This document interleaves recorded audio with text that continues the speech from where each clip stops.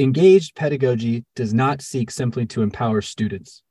Any classroom that employs a holistic model of learning will also be a place where teachers grow and are empowered by the process.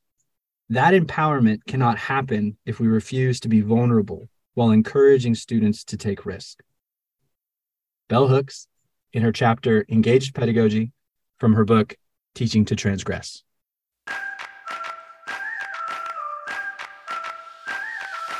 Welcome to Season 4 of Safe Topics. In this series, we're talking about books. And other things. Yes, other things, but we're going to go deep on some books. Not like a full book review, but like a chapter-by-chapter review, which I guess adds up to a full book eventually. Yes, and we're going to talk about anything else that makes us think about how we teach. And why we teach. And we want you, the audience, to join us. Listen for details about how to do that at the end of this episode. All right, here we go. Whew. That's, yeah. So I have in my book written down, so I underlined that line that ends, that empowerment cannot happen if we refuse to be vulnerable while encouraging students to take risks. I have written down next to that, mind, heart, soul, body, and vulnerability is one part or all of those things as we live out our knowledge. Meaning, I can be vulnerable from the heart, I can be vulnerable from the mind, I can be vulnerable from the body and or the soul. But within the context of this chapter, that vulnerability has to do with the knowledge I live. That's how I'm thinking about that sort of concept of vulnerability. Because I think for me, I'll just continue for just a second. I'm not necessarily an outgoing person. I don't reveal a lot. I'm not inclined to do that. And so when I hear humanize your classroom and share your story, I'm like, no, please. But as I read Bell Hooks here in the context of her chapter, I am thinking, but I am vulnerable in other ways. I'm intellectually vulnerable. I'm et cetera, et cetera. So how are you responding to that? What do you think? I mean, I'm just laughing over here because I do know you and that's certainly true. But then you know that I'm the opposite. Yes. That I will go out. We will go out for beers. You and I will go out, and I'm making new best friends right there. Or they're yeah. Yes, all the time.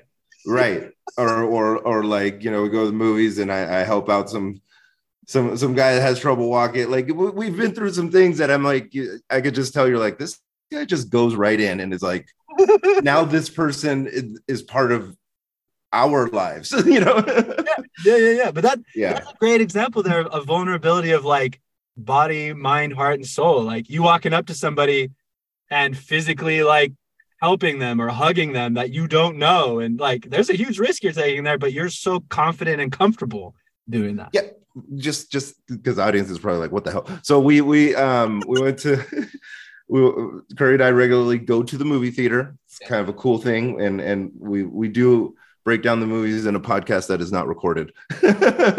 So, and then one time we went, and as we were leaving, I noticed this gentleman was having a tough time walking, and it turns out he just had some medical operations, some surgery on his knees, and he's just having a really tough time, and we basically carried him to his car. Actually, I drove his car over to go pick him up. Yeah. Anyway, so yeah, just this kind of idea. Yeah, super vulnerable. And look at I was vulnerable first, right? By hey, put your arm around me, buddy. Let's go. We'll help you out.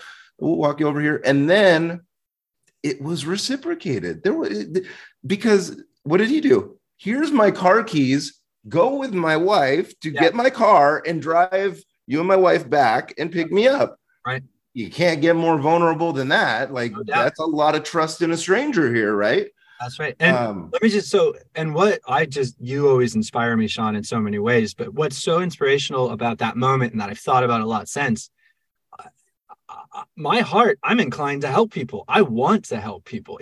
And so had I been aware of that, I would have been up there too. But of course, I have a tendency to compartmentalize myself based on the situation and based on the circumstance and whatever I'm at. So I'm at the theater, hanging out with Sean. I'm an audience member. I'm with my buddy. I am not I'm not thinking about myself as someone who could help, someone who But if you were alone, No question. If you were alone, you would have just jumped on it, is what you're saying. Well, yeah, but what I'm saying is the way you see the world and live in the world with that whole vulnerability that you're very confident in, because you do it all the time. You fucking go up to people like nothing and just like you're already best friends. I don't do that. But because I don't do that, I miss out on the knowledge of and the relationship with this person and how we could help each other. Does that make sense? And that makes me think about how I teach and how I've grown as a teacher. Yeah. That the more I am, the less I compartmentalize my whole self. So in this class, I'm just a mind. And the more I am more my whole self, the more I'm afforded to know my students and for them to know me and for us to get to those places where we can help each other. I've talked about this before on the podcast, is when I was going through school, when I was going through university, even community college, but graduate school too, I was taking notes, not on the content, but on the professors. Yeah. And so I kind of always look at myself in the classroom in that same way. What if someone was taking notes on me? And so when I think about that, I want to be modeling. This is the idea of modeling at all times, right? If someone is speaking in the classroom, I'm so zeroed in on them. Like there's nothing, like it's a tunnel. Like I'm just looking right at them because I don't want to seem distracted because usually what the students are doing, they'll look to me. And if they see I'm so zeroed in on what that person's saying, guess what they're going to listen to? Right. And in making yourself vulnerable and doing what you're asking your students to do, and she talks about this, doing it first. Yeah. Is so important. And this is kind of like first day, first week kind of stuff too. Because if you're asking them to share something, you're trying to break that ice, blah, blah, blah. Yep. You got to jump in first. That's right. Nobody's going into the pool unless you show them that you're willing to do the same. Yep. Hook says, I would never ask my students to do something that I wouldn't be willing to do myself. Right. And whenever I have a new assignment, a new project, something new I'm trying out, yep, I do it first. And I learned this from one of my mentors. And she, I was talking about designing assignments early in my career. And then she was like, oh, yeah, I always provide an example, like a student example or whatever of the assignment so that students can use it as a reference. And I'm like, well, what if this is the first time I'm doing this assignment? I just made it up. Yeah. She was like, well, then just use the one that you did. Right. And then I was like, wait, you do the assignments? She's like, of course. How could I ask them to do the assignments if I don't do them? And I was like, whoa, uh-oh, totally got to change everything now. I never thought about doing these assignments. I just thought it was really cool to make them up and then subject other people to them. Yes. Because it was like, oh, I'm not going to do it. Right. Now I'm like, oh, yeah, I do it first. Yeah. And I find a lot about the assignment that changes, by the way, when I actually do that. So I think that's another way of thinking about this concept of vulnerability in two ways. One, when you do the assignment first, you are willing to sort of really test and sort of, right? And maybe in that, and you're going to learn all kinds of stuff. So you're not just assuming this is good. It's going to be right. Let's test it. Let's be vulnerable. The other thing is, you said kind of when a student's speaking, there's nothing else in the world. I'm just zeroed in. Yep. When I hear that, what I hear is you are making vulnerable your plan for that class period. Because if you've abandoned everything else just to listen to a student, you're not in that moment worried about, oh shit, but we've got to get to the quiz prep in 15 minutes. Or you're willing to, okay, this could take us somewhere generative and this student is actively engaged. This is what it's all about, right? And let's follow it in your teacherly way, as you nudge. Yeah. And all that you do. Right. But that's, again, like for me, being vulnerable in the classroom has always felt like something that's just not me. It's not my personality. But thinking of vulnerability in this larger, expansive way, not just of the heart, but of all of me as a teacher, it helps me. It helps me a lot. So as a teacher, that's a label, right? Yeah. But then, okay, just like a captain is a label. Yeah. Let's say there's the captain of a ship, right? Yeah. The captain is usually not the one. I don't know the names of the people on the ship or even, the ship structure. So excuse me for all my ship and boat folks out there. Yeah, that I'm not part of that crowd. But I think of like navigation, right? And you have somebody who's looking out, who's got the compass, got the binoculars, and they're looking out and they're telling the captain what they see. That's what the student's doing in that moment. Yeah. And I am listening because I'm formulating the plan based on this new intel. It's guidance for me. Right. They're going to show me what's out there so that I know how to navigate the water from there. That's right. Cool. And maybe it's like, whoa, no, that's kind of a spot I didn't intend, but like, let's make sure we pay attention to it, but we're going to steer over here so that we can, properly apply something or whatever. Not steer them away from the ideas, but steer them in the way of like, how does the content relate to what they're talking about? Is it accurate, precise, blah, blah, blah. So I think about it kind of that way. Like, I really have to pay attention because much like a captain, I have this label that tends to lend itself to leadership in that space.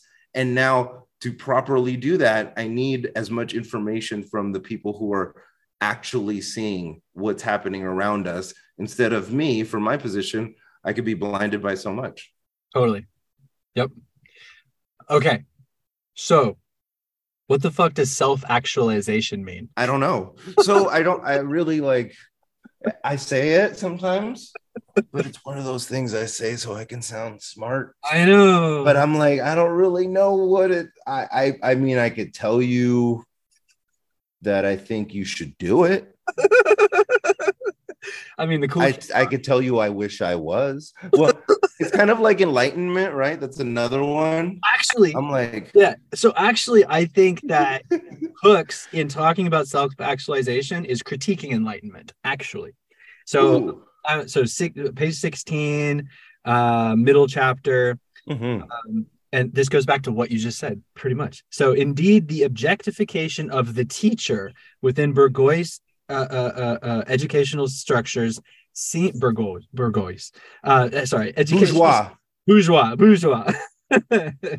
educational structures seem to denigrate notions of wholeness and uphold the idea of a mind-body split, one that promotes and supports compartmentalization. So in other words, this enlightenment thinking of the rational mind is the more sort of profound and kind of, valued part of my being, of my, how I think and are and all that stuff, at the expense of my irrational being, the sort of emotion that I have little control over that doesn't seem to contribute cognitively to discourse or innovations or engineering or whatever it might be. That enlightenment assumption, I feel like she's really tearing at. She's really, really breaking that apart.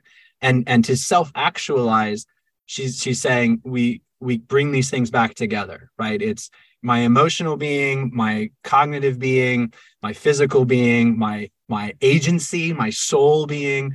That to bring those together is to self-actualize. Right. I think there's been a shift since the writing of this text, because, okay, this is what I always think about too, is like, remember when, not remember when, we weren't around. I was about to say, like, remember when the nobility were overweight and that was a sign of wealth and prosperity and oh yes, we don't remember when we learned about, right? So and people that were very thin were kind of like, oh, these are poor people, right? And now like we have this weird like opposite where nutrition's so bad for those that live in poverty a lot of the time, with like food deserts and just lack of education, lack of resources, expensive good food, all of those kind of things are harmful and could cause obesity, right? So sometimes now we look at being overweight as like a sign of being of a lower social class rather than a higher. Right. And if you're really fit or thin or in shape's different than being thin. So I don't know, but there's kind of like you're of a higher class, right? And I see that here because I look at bourgeois, the bourgeoisie and bourgeois educational structures. So when we think about that, it's like, that is, the ivory tower, the like, the sage from the stage, right? Right. And at the same time, I would argue today, the mind body yoga retreat meditation, that is actually exclusive now to the higher class, and they have more access to it, when that used to be shit that like poor people would have to live off of, right, that would nurture them in the way that other material resources couldn't, because they could take a lot away from you and they could deny you a lot of shit. But if you have your spirit intact, you can meditate, you could do yoga, you could find yourself and your connection to your soul and your spirit that way, and it don't cost a damn thing. No doubt. And Hooks is talking about this from a pedagogical perspective, right? So a teaching. I know practice. I took us somewhere else. Sorry, but yeah. No. I want to go there too, because I think another way that this critique is continuing to advance is within our disciplines. Like, in other words, like this notion of decolonizing our canons, right? Decolonizing our epistemologies. To only embrace rational, Eurocentric Enlightenment thinking at the exclusion of other cultural epistemologies, right? Other conocimientos, right? Other ways of knowing and expressing. That's part of this too, right? And this is helpful to think about this, that on the one hand, to embrace self-actualization, we need to be mindful that it does have sort of hierarchical implications. But also, this is a pedagogy we can embrace as teachers, but a practice we need to embrace as discipline experts too, this challenge to Enlightenment thinking. That's right. Back to the book. Learning about the work of intellectuals and academics, primarily from 19th century fiction and nonfiction during my pre-college years, I was certain that the task for those of us who chose this vocation was to be holistically questing for self-actualization. Mm-hmm. It was the actual experience of college that disrupted this image. Mm. It was there that I was made to feel as though I was terribly naive about the profession. I learned that far from being self-actualized, the university was seen more as a haven for those who are smart in book knowledge, but who might otherwise be unfit for social interaction. Luckily, during my undergraduate years, I began to make a distinction between the practice of being an intellectual teacher and one's role as a member of the academic profession. Oh my goodness, I feel that in every way. I feel that. The profession, separating yourself. I am two different people in my career, Curry Mitchell. Yes. I am three different people. Actually, I'm a teacher, I'm a sociologist, and then I'm a faculty member. Yeah. And a faculty member is a quasi-administrative person. Yeah.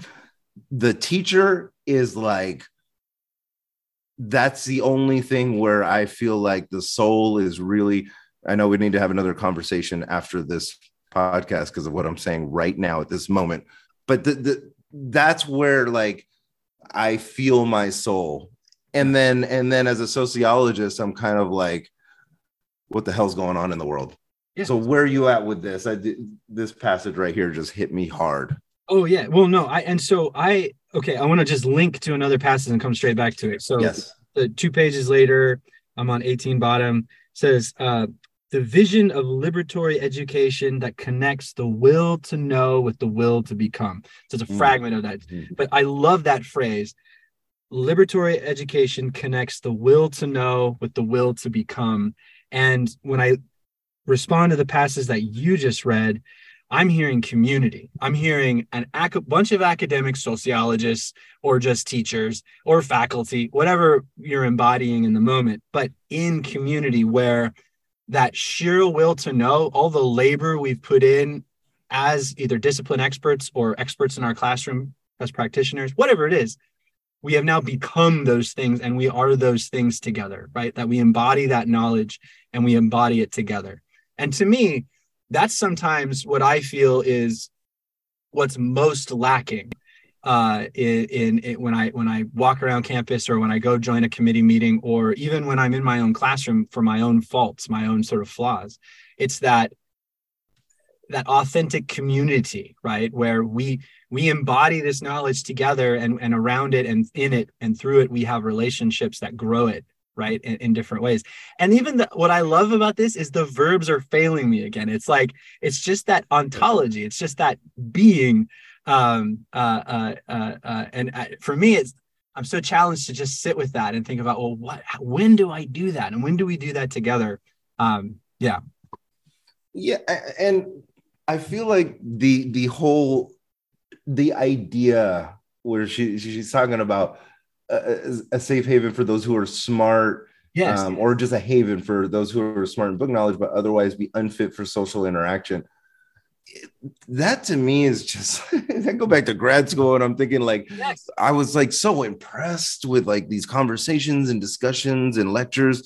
And then I went to go talk to the instructor and I was like, wow, this is kind of awkward, like, and a lot of people in my discipline are actually really antisocial, and it's weird because it's like they want to learn about people, but the whole like interacting with people and being around a lot of people, I find that disproportionately people in my discipline don't want to do that, right. Or that's not their strength. Sure. But I mean, just to put it on the table, I'm super fucking awkward. Like, this is why I think I'm a good asynchronous teacher and a pretty shitty synchronous teacher, because I have good plans and good activities, and I'm the one that fucks them up. but I also get to a place where my students, where they just know that. They're like, he's going to just ramble for a few minutes and we got to just abide that. And then this good stuff together and he'll come, you know what I mean? So I hear you, the social, I just want to create space for being social awkward and also practicing what Books is calling us to practice. That's all. Yeah, no, completely. I'm going to kind of switch up the vibe here. Okay. Go ahead. Back to the book. There are times when I walk into classrooms overflowing with students who feel terribly wounded in their psyches. Yeah. Many of them see therapists. Yet I do not think that they want therapy from me. They do want an education that is healing to the uninformed, unknowing spirit. They do want knowledge that is meaningful. They rightfully expect that my colleagues and I will not offer them information without addressing the connection between what they are learning and their overall life experiences. So we've talked a lot about this, right? And we're going back to this because it's important, the meaningful, the healing now is to the uninformed, unknowing spirit, which puts that, when you heard the healing earlier, when you read that earlier in the chapter, could kind of be like, well, I don't know. But when it's in this context, I feel like that's where it clicks, to uninformed, unknowing spirit. So is it a healing or an enrichment? Back to what you were talking about, right? So I think it is more of that enrichment, that type of thing. Yeah. But go ahead. The line right above that paragraph is, and I was searching for this earlier, but that's where she says it, right? It's utterly unreasonable for students to expect classrooms to be therapy sessions. It is appropriate for them to hope that the knowledge received in these settings will enrich and enhance them. Yes. And there's a lot to like practically say here, right? Yeah. We went through a global pandemic during our careers, and a lot of students that we currently have, they've been impacted by that in a variety of ways, right? There's all across the board. And not only that, the history of our country and the history of our society has, we are barely getting to a place where mental health is prioritized appropriately. Let's just put it that way, right? Yeah. And it is. It's very much emphasized now in what we do. So, I do see a lot of pain in my students' writing, in their conversations with me. Yeah. I see a lot of challenges that we face collectively just because of the accumulation of individual narratives that I've heard and experienced. And I think here is like, we don't want to take on too much in our role. We don't want to oversell, overpromise on things we can't deliver. Right. But what we can deliver, if that is not going beyond a no harm approach to a do good approach, I think that's what we're trying to get to here. Yeah. That's how I'm reading this. Yeah. Heck yeah. And it also makes me think of, or just reminds me to be mindful of the whole apparatus that the institution offers and surrounds the student with, right? Like, in other words, right, our students have access to therapy. Mm-hmm. I can't supply it, but it's a resource. It's here. Mm-hmm. And they have access to food pantry, and they have mm-hmm. access to transportation, vouchers and or assistance. Our administrators are actively getting funding for us to support and sort of, grow those programs. And so when I think about it like that through Bell Hooks' lens, I think about what we are doing, all of us at a community college, is supporting learning. And we're doing it in different spaces and in different ways, but we're thinking of our students as whole beings, right? Mind, body, absolutely, soul, spirit, right? Or heart, whatever. And that helps me, because sometimes I feel like the conversation, the way we see each other, staff, faculty, administrators, that can be different in different spaces, competitive or whatever. But through that lens, it's no, all of us are supporting the student and their agency as learners, and we're doing it in different ways.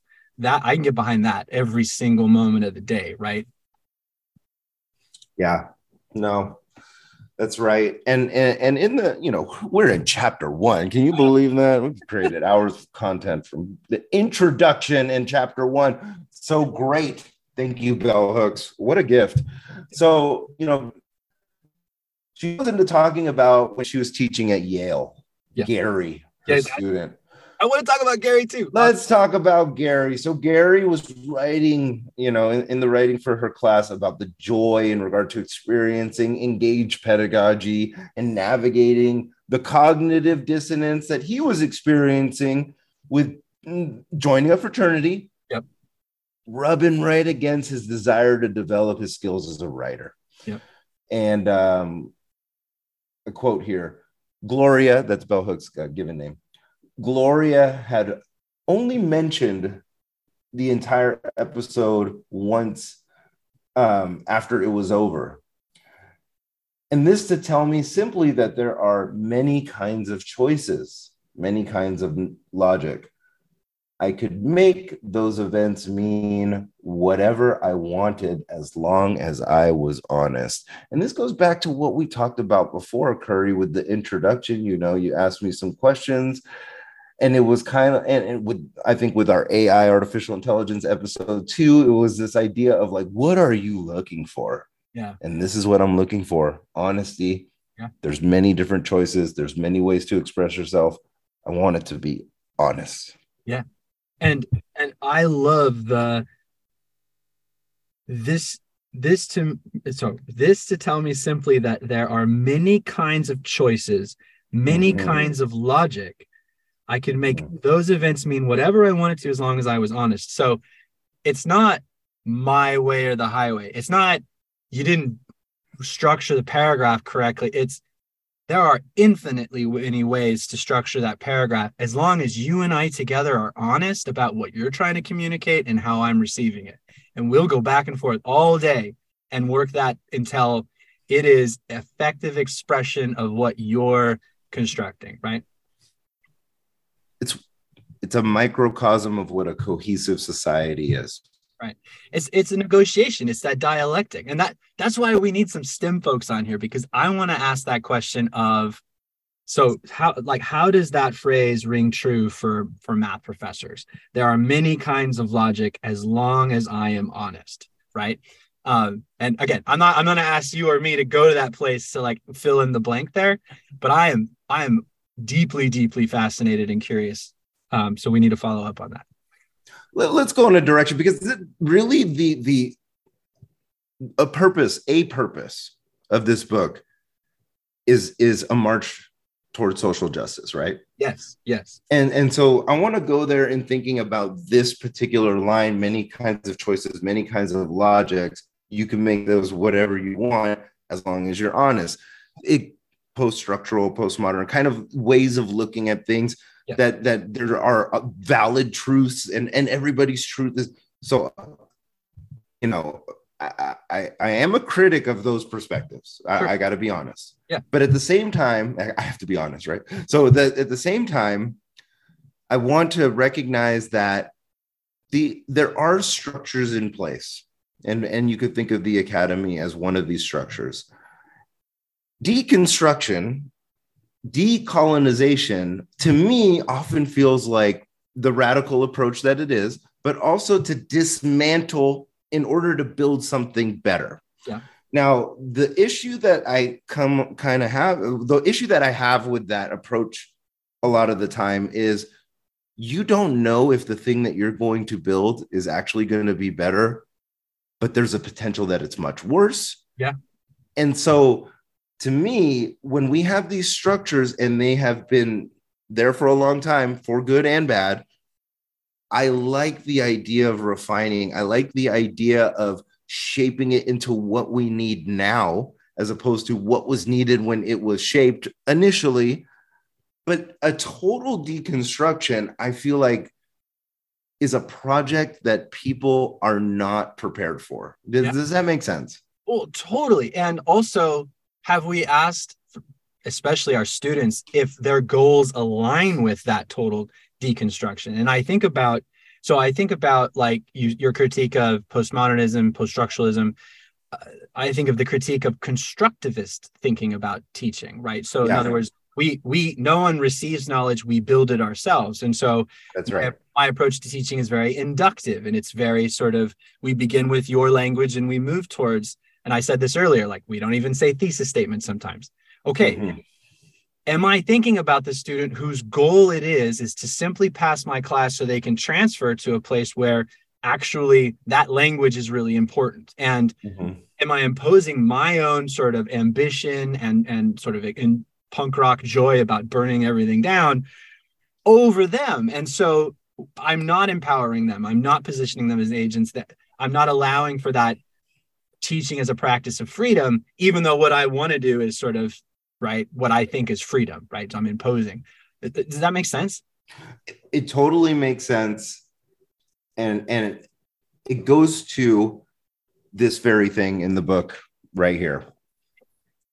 Back to the book. In her essay on Race and Voice, Challenges for Liberation Education in the 1990s, Chandra Mohanty, I think so, writes that resistance lies in the self-conscious engagement with dominant normative discourses and representations, and in the active creation of oppositional, analytic, and cultural spaces.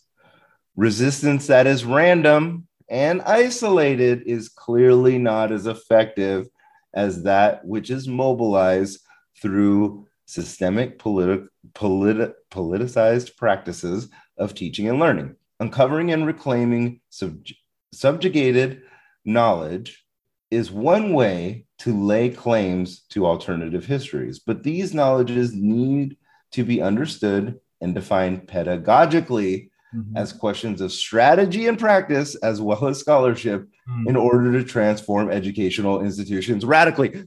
Exactly what you said. So that is what you're trying to practice, is that resistance isn't just random. I'm not just doing that, right? Yeah. And we all need to be on board. So there's we're we're collaborating together. We're coming together. We're sort of codifying this, not in for the sake of it's traditional, so we're going to do it that way, but as a group, this is how we express it, and as a group, this is how we'll deliver it, right? And that's where it has effect, right? Right. And so, throughout all of this, it's emphasizing engaged pedagogy and emphasizing creating the classroom culture together, emphasizing all of those different things that the resistance to, I guess, whatever is not engaged pedagogy here, right? Then that is done as a collective as well. And it's not individual, because we know that that is not going to be, as she says, effective, right?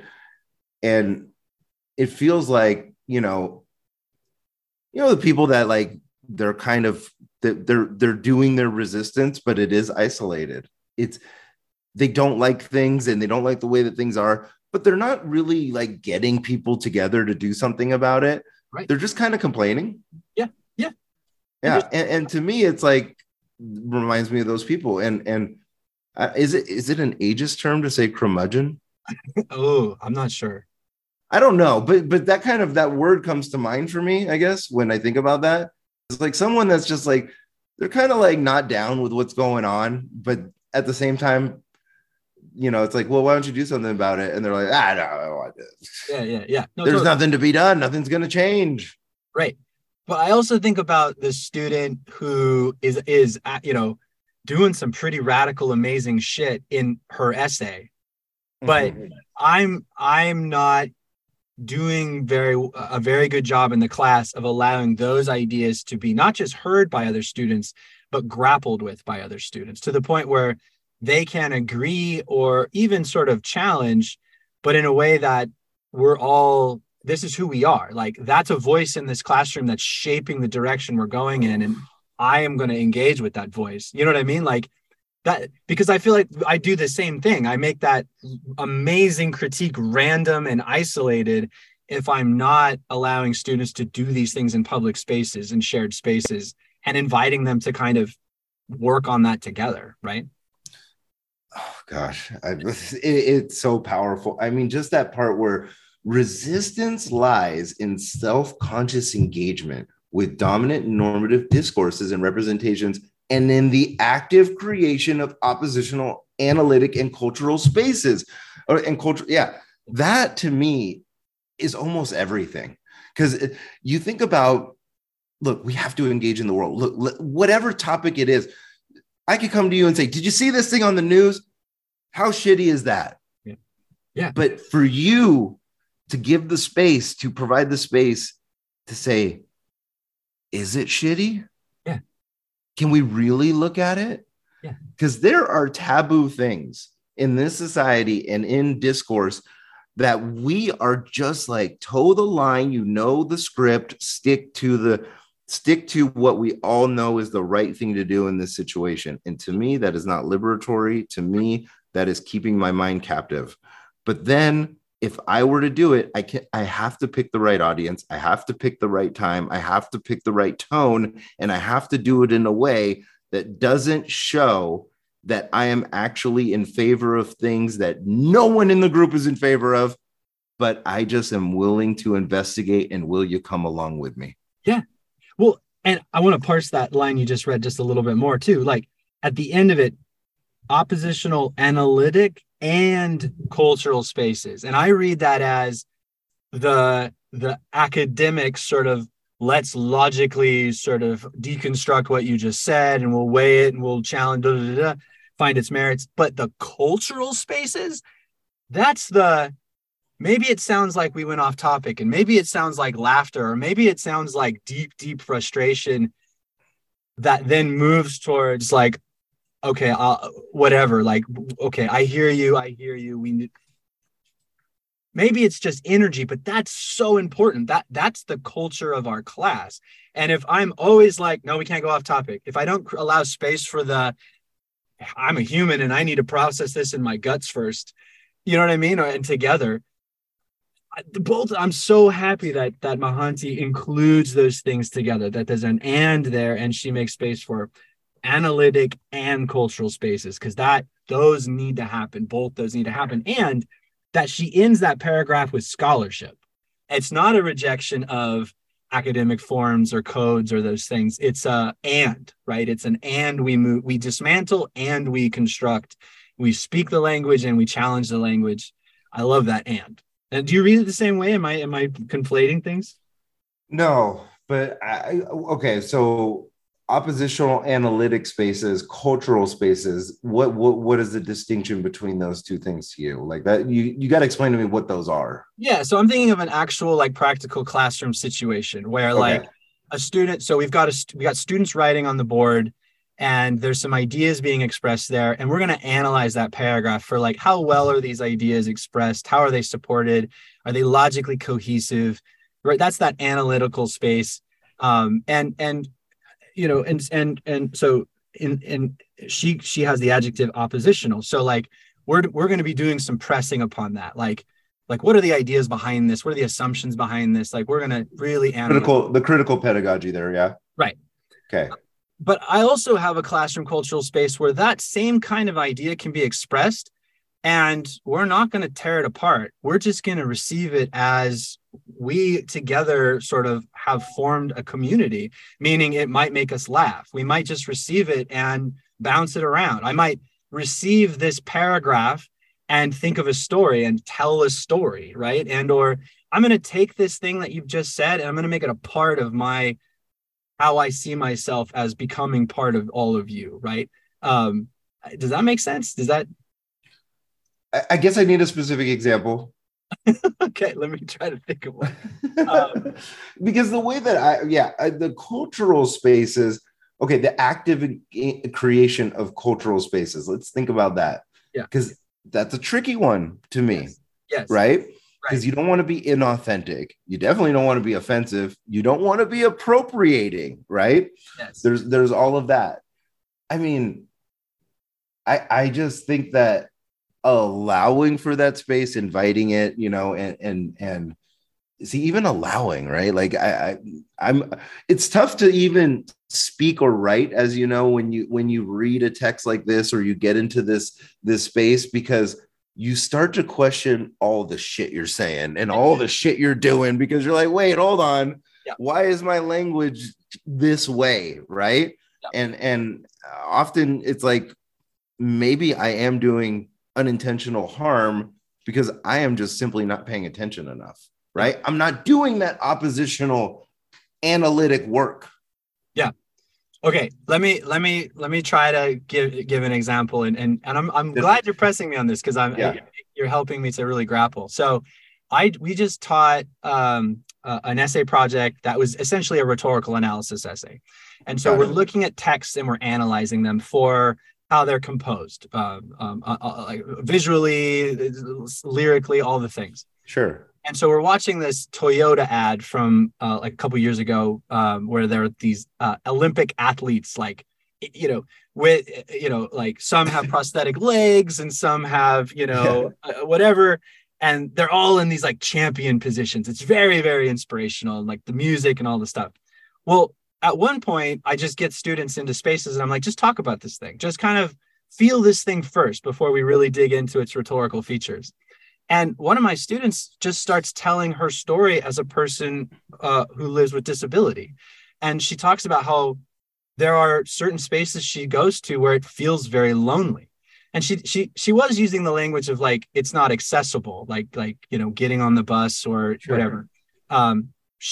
She was using that, but her emphasis was on, when I go to those spaces, I feel really lonely. And then after she said that, she said, and so when I watch this ad and I see these individuals who are in these moments of like achievement, I'm always seeing them by themselves, right? They're always by themselves as they're depicted. And I know what this ad is trying to do. It's trying to sort of make them these individuals of accomplishment, but I'm just feeling them as isolated and lonely because, right? And we had to hear that story and gather around her and agree with her to listen and to sort of feel and empathize with her.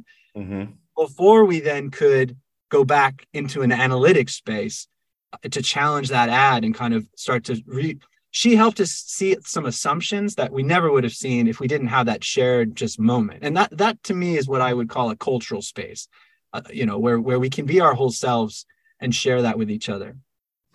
That's powerful. So the thing that I think about with those moments, because, you know, as we talk about a lot, we could really fuck it up. You know, the thing about that moment, though, and it's tough. This is where we need to check ourselves. Yeah. I think this is part of going down the road of being self-actualized too, is that we don't take that moment and personalize it. We don't take that moment and ask our students to personalize it. We don't ask them to engage in the intellectual exercise of positionality, of saying, I can relate because I feel lonely when. Right. It sounds good because I feel like initially everybody just wants an in on learning. Right. So the in on learning, let's say it's DEI, right? It's diversity, equity, inclusion stuff. White folks want an in. They're like, where can I feel like they feel, even if it's to a way lesser degree, so that I can then relate, and then it'll be easier to like click with all these other concepts and all these other experiences. Right. That makes sense. But I would argue, we take a pause, take a beat, and let it live as their own. Yeah. Let it live as something that you don't understand, and fuck it, you don't have to. Right. Just listen. And feel what they're telling you and really be about that before you get into the work of, now, how can I relate? Yeah. Because right now it's not about you. It's not about you. That's right. Yep. 100%. But we do that. We have to fight against that instinct. You talk to people about anything and you're like, well, where am I in that? Like, like I need something to either contribute, relate to, or blah, blah, blah, blah. No. Yeah. I think as teachers, it's our responsibility to say, this is not about me. I will model vulnerability first. I could show us, pass for relating to that later. But in this moment, what I like to do is I stop and I say, can we all just take a moment and reflect and acknowledge what was just said? Yeah. Yeah. That's huge. And then just pause it. Yeah. And then go, okay, now let's relate it to whatever. Let's do the work, the analytic work. Yeah. But I think that's also modeling a respect for storytelling, which is the most intimate, beautiful, attractive thing we do as human beings. And it's the thing we love the most. We love, love, love stories. Yeah. You give Chapter me 2. What was that? I said, you give me a lot of stuff to think about all the time. Oh my goodness. Same. It's reciprocal. But we're gonna be on chapter 2 after this. That's Yep. All right. Dude. If you heard anything in this episode that has you thinking about how you teach, why you teach, or if anything made you feel joyful or even mad, like you just yelled at your dishes or whooped while you were walking your neighborhood, I've done those things. then we really want to hear from you. You can find us on the Twitter at Safe Topics. Let us know how you're responding to today's book stuff. Like, what did we miss? Or what did we totally get right? Or what questions did we raise for you? And best of all, how are you thinking about your teaching and students? We'll update what we're reading so you can read along if you want, and your feedback will shape our discussions as we go. We may even read some comments in the episodes to come. And not just the nice ones. Safe Topics is a safe setting for dangerous topics. That's right. If you like this episode, please rate and subscribe. We've never really asked people to do that before. I know. I think it's cool, though. We're ready to be rated and subscribed. Yeah, and big thanks to Kelly Barnett and the rest of the Safe Topics team for editing, producing, promoting, and all the other wonderful backstage stuff you do. And thank you for listening.